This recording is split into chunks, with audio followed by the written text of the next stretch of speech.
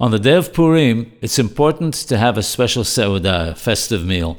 In fact, one is exempt from going to the Beit Midrash because one is occupied with the preparations for the meal.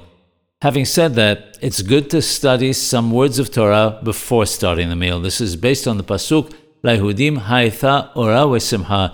The Jews had light and happiness. Ora, light, is the Torah. Fasting is not permitted on Purim. The exception is if one had a dream and feels the need to fast over it. If one fasts, one must fast again after Purim. However, it's preferable not to fast, but to redeem the fast with money. It's preferable to eat the meal with bread. However, if one did not eat bread, one will still have fulfilled one's obligation.